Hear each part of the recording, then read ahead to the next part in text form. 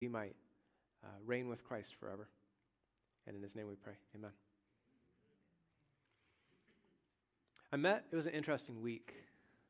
I met a man in slavery this week.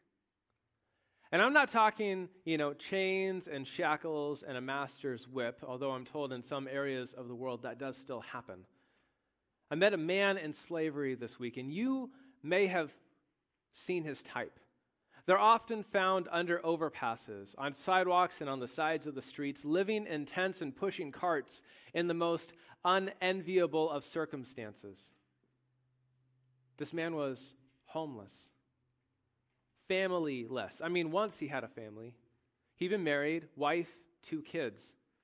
But his wife took the kids and moved away. And he has no hope. He once had a job, now no longer. He is jobless, he is hopeless, and though he lives in the land of the free and the home of the brave, this man is not free, for he is bound in chains of his own making, called addiction. Drugs. Drugs are this thing that he wants. And this thing that he wants and this life that he has chosen for himself is killing him. And he is miserable. He is in slavery, and perhaps the worst part is he is not alone. He lives in a world, in a nation of a bunch of people just like him. But I'm getting ahead of myself. In the Bible, we read a story about a nation of slaves, the Israelites. They were a group of immigrant refugees who fled a famine and moved into the nation of Egypt. And there, due to some really shady, corrupt government policies, they were enslaved over the years until they spent 400 years serving Pharaoh. And they cried out to God for help, and God answered him. He heard, he remembered. And the story of Israel being set free from service to Pharaoh in order to serve God, the story of the Exodus, is this amazing drama. And it all begins with this rescuer, this boy named Moses, who himself was rescued from a corrupt government policy of male infanticide put in place by an evil king. And his sister Miriam watched the whole thing. And one day an angel appeared to a shepherd and gave him a sign to prove that God was going to keep his promises. And that shepherd, Moses, went to confront the evil dictator of the world, Pharaoh, and told him that the God of the Hebrews, the God of the universe, has said, you need to let those people go. Well, the rest is history. Pharaoh decided not to listen, and so we had a showdown. And Moses set out to prove who actually had authority and power around here. And it wasn't Pharaoh. It was God. And though Pharaoh consistently hardened his heart, the stakes kept escalating, and finally we got the straw that broke the camel's back. Finally, judgment was going to come upon the whole land of Egypt. A destructive flood of angelic proportions was going to sweep over and kill the firstborn son of every man and beast. But for those who trusted the God of the Hebrews, for those who listened, there was a chance to be saved. And to anyone who listened, they could take a blameless lamb, the Passover lamb, and they could kill it. And they could take its blood and put it on the doorposts of their house, and they would be spared from the coming judgment. And that's what Israel did. And the judgment swept over the land of Egypt, and the firstborn sons of Egypt died. But the firstborn sons of Israel, of all those who trusted and obeyed the God of Israel, they were spared. The blood of a lamb saved them. And the Egyptians, they were done. They couldn't take it anymore, and as quickly as they could, they kicked Israel out. Leave, whatever it costs. And so Israel went free. They were no longer slaves. A sacrificed lamb had rescued them from slavery. And I wish the story just ended there on a high point. Sadly, it doesn't. See, once Israel got out, they were free, but things weren't going all that great. God had rescued them from serving Pharaoh so that Israel could serve him. But when the going got tough and when the road ahead wasn't always smooth and comfortable, they got scared. Instead of trusting in God and in his provision, Israel, like a dry drunk reflecting on the glory days of inebriation, wanted to go back to Egypt. They wanted to go back to slavery. They had leeks and melons there. Because at least in slavery, you know what to expect. And the story of the Exodus, which began with such promise, concludes with a dire warning that these people are going to find themselves in a new kind of slavery, one of their own making. That their own hearts are going to betray them. That their own desires are going to mess up and ruin their lives. And one day these people are going to end up homeless on the streets of the world, having lost the relationships most important to them and unable to come home. The Israelites are going to need a new exodus, one that will set them free from their messed up hearts and from their screwed up desires, one that will bring true life and freedom and save them from sin and death. That's what Israelites needed. It's what we need too. Because I met a man in slavery this week. And sure, the man I met was enslaved to his own desires. Drugs still have a hold on his life. And the brokenness of a drug life is rather easy for us to see. But what about everyone else? Are you free? Am I? And maybe it's not drugs. Maybe it's comfort. Maybe it's pleasure. Maybe it's fame or power or security, financial or relational. Has a freedom to choose what we want in life ended up making us feel like it's killing us and making our lives miserable? Has a freedom to choose whatever you want left you unable to move because you have choice paralysis? Or maybe you've made your choice and it's not going too well. Like a successful, though depressed YouTuber whose life is now controlled by an algorithm that tells them to produce, or be forgotten. Or have you been lured by the promise of consumerism? That really 5, 10, maybe 15% more income would just make your life work. You know, maybe a nicer house, maybe a nicer car, maybe name brand clothes. For some of you, maybe name brand cereal or toothpaste. And so you're hustling all the time, trying so hard to own things, not realizing that these things are actually owning you. Or maybe you think that if people would just back off, cut you some slack, stop getting involved in your personal life, if they would just affirm your inviolable, self-determined identity, that you would finally be free and fulfilled. And surely that constant emptiness inside of you that you're always trying to fill, that must be other people's fault. Or maybe the housing market, or the job market, or the stock market. If it would just shift, then maybe things would change. Well, I mean, maybe.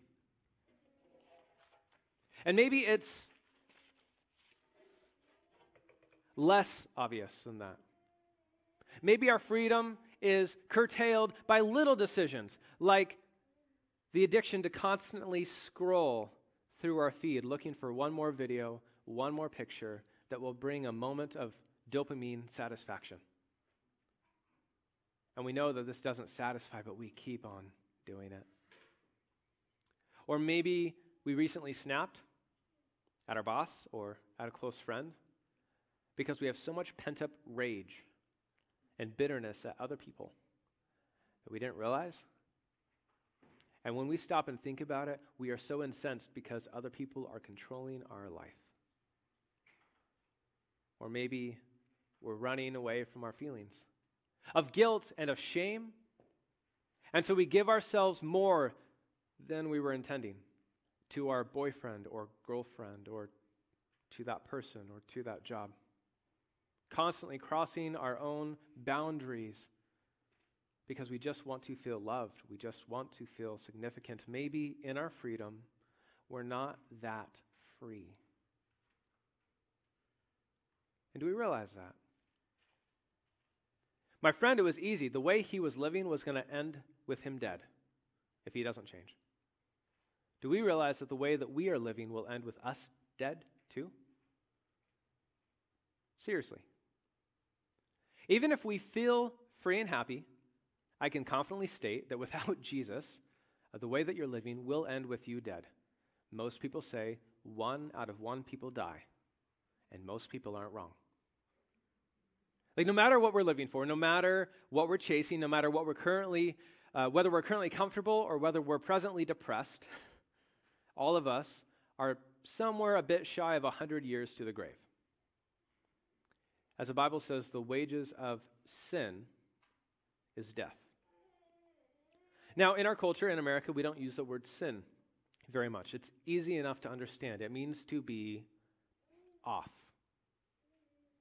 Just to be off, to be a bit shy of the mark, to have wandered off the path, to fail to live up to a standard. It means that we are all making decisions all the time that just they're not quite right. We all do it. Maybe we shouldn't have done it, or we shouldn't have done it that way, or at that time, or for that reason. And our sin, it makes a mess. It makes a mess of our relationships. It makes a mess of our personal life and our interpersonal life. It makes a mess of the world. And we're screwed up. We have sinned. The Bible says God made the world perfect. Humanity messed it up. And the consequences of that brokenness, the consequences of our sin, is that one day we will die. It's like I think it's the second law of thermodynamics, that every state flows from a state of energy to a state of entropy, from order to a state of chaos. If God is the source of all life, then choosing to live apart from him will cause us a slow decay. Anytime we sever contact with the source of all life, from the constant energy being fed into the system, we're doomed. And look around at the world. That's exactly what's happening. We, humanity, have chosen to live life on our terms, the way we want to, apart from God. We have sinned, and frankly, most of us don't care all the time. We've chosen our own things.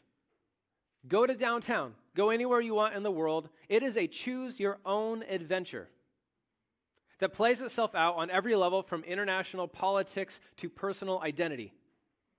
We have chosen for ourselves how to live life, and it is killing us, and we don't even realize it. In fact, we spin the reality of our life and try to tell ourselves that death is just a natural part of the framework of living. We're all part of this great circle of life, so we shouldn't feel tragically upset when our loved ones are ripped from us, as if death isn't an intruder into the world. I mean, there are people who die old and rich, surrounded by loved ones with a modicum of happiness. Those people are very rare and few and far between. And they may think that they're happy. They may think that they're free. They may feel like they're living their best life. And yet the Bible says that there's a way that seems good to people, but it ends in death. And see, one day, death, like a robber and a thug, will permanently knock them unconscious and rob them of everyone and everything that was ever dear to them. This is the state of the world. And how miserable it is for those people who don't have life all put together, for those who are presently struggling. Perhaps we think the best we can hope for is that death will at least, make it quick. See, we're stuck because unless something changes, we're doomed. Death is coming one day for all of us if our dumb choices don't speed up the process. And like the Israelites and like the friends that I met this week, we all need a new exodus. We need a rescue operation, one that will set us free from our freedom. Free from our messed up hearts and our screwed up desires. We need a new exodus, one that will rescue us from sin and death and bring us life, because the way that the world is currently living will end with us dead. And this is why Jesus matters. Because approximately 2,000 years ago, something remarkable in human history occurred. Jesus rose from the dead. But I'm getting ahead of myself. See, the story of Jesus is an amazing drama. The rescuer, Jesus, was himself rescued as a young child from a corrupt government policy of male infanticide put in place by an evil king. And his mother, Miriam, or if we're in Greek, Mary, witnessed the whole thing. And an angel appeared to a shepherd and gave him a sign that God was going to keep his promises. That sign was a baby has been born and laid in an animal feeding trough, a manger. And that baby Jesus grew up and went to confront the evil authoritarian power of the world, the devil, and show him who has the real power and authority. And it's not Satan. And Jesus comes and he's casting out demons and he's healing diseases and he's announcing that God's kingdom, God's new nation is right around the corner. A new nation is going to be born. And in Luke chapter 9, we read about a conversation Jesus has on a mountain where he's talking about the departure, the new exodus that he will accomplish in Jerusalem. Passover, Jesus is bringing salvation, but a Passover lamb is going to have to be sacrificed.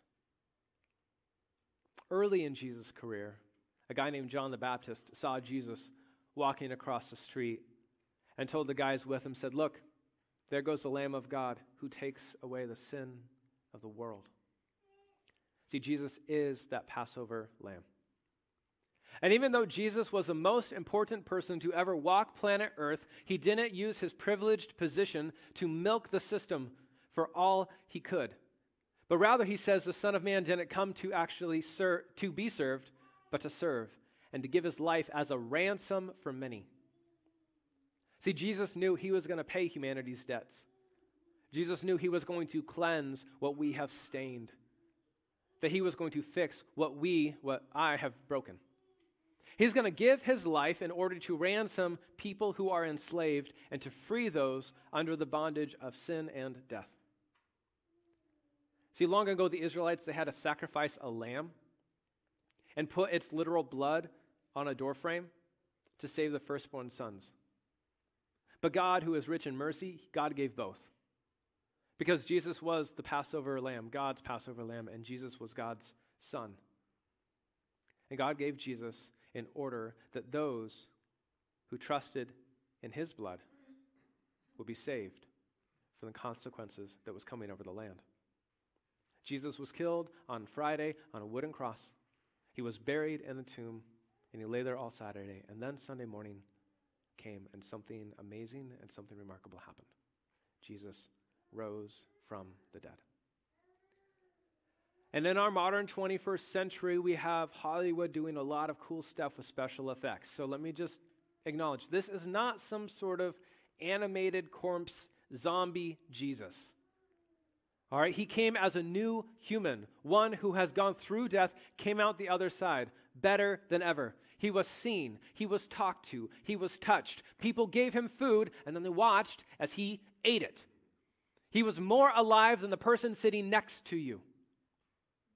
This isn't wish fulfillment. This isn't a mass hallucination. This isn't some grand conspiracy to call everyone, including the Christian leaders, to give up their lives and serve their neighbor for no glory this side of heaven. I've heard the arguments. I just don't think they work. To me, the most logical response to the historical data, as I see it, is Jesus really came back to life. He was really seen. He really ascended into heaven. He really is alive right now, and one day he's coming back. He's the Lord of the universe. And if you're Lord of the universe, it means you've got some resources behind you. And so Jesus sent the very best thing, the Spirit of God. The Spirit which came upon the followers of Jesus 50 days after Jesus rose from the dead and entered their heart and enabled them and empowered them now to choose something different, to choose life instead of death, to choose freedom instead of captivity, to turn away from sin and its power and now live to God. Something new in human history has come about. Jesus has brought about a new exodus. And that is good news, because I met a man in slavery this week, and I told him he doesn't have to be. And I would know, because I too was a slave once. And for me, it wasn't drugs, thank God. For me, it was porn. It was an eating disorder called bulimia. It was a driving desire to have things perfect outside and inside, but instead of things being perfect, I managed to turn people into objects, and I managed to turn myself into a cosmic disappointment. And I chose it. It was a choose-your-own adventure. I directed the direction of my own life, and where I ended up was in misery and captivity to the things that I wanted, that I didn't want, but I did. I don't know if you can relate. And so I began to pray a prayer, and it went like this: God, let me just be honest with you. This stuff that I say is disgusting is something that I crave. I really do want it. I do. Denying it's not solving anything. I want this. Sorry, there's kids, so fill in the blank. And unfortunately, God, I don't have the power to change my heart. I cannot change my desires. I cannot change what I want. But you can. And so will you. And he did. He did. See, Jesus set me free. And so now I'm free to serve him. Now my life is lived for him. And whether he returns or whether I go to my grave, I go to death in hope that because one man rose from the dead, as surely as Julius Caesar crossed the Rubicon, I too will rise. That death, that robber and thug, will be knocked out, and everyone and everything that was precious will be restored. Because my life without Jesus doesn't matter. But with Jesus, now everything matters. Because I'm free, now death won't have the final say. And so I got to stand here like some investment banker, inviting you guys to invest too, on the surest bet for the best return that I know about. You might even say, all my eggs are in this one basket. Jesus saves. He brought a new exodus, one that saves from death, one that saves from the wrong kind of freedom, one that saved me from myself. And he can save you too. See, in order to save us, Jesus took on the consequences of our sin, of our brokenness. He paid our debts. He cleaned our mess. Even God doesn't get around the fact that the wages of sin is death. God charged it to Jesus' account. He put our sin on Jesus, and Jesus died for it. He faced our consequences. He took our punishment. We thought it was over. Game over. He died Friday night. He's in the tomb. That's it. And then Sunday morning came. Resurrection, Easter morning came. There's a reason we remember this every Sunday and every Easter. Because for us, as Jesus followers, this is the most pivotal event in human history. Death was overcome. Death was overcome. Jesus showed that sin, that the devil, that death, frankly, that all of us don't have the power nor the authority to stop him.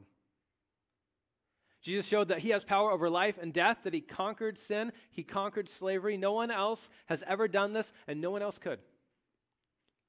And so if you are enslaved this morning, whether in freedom or otherwise,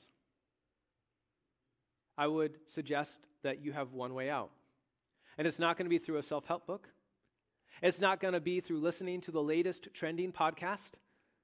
It's not going to be through scientific inquiry and fancy medicine.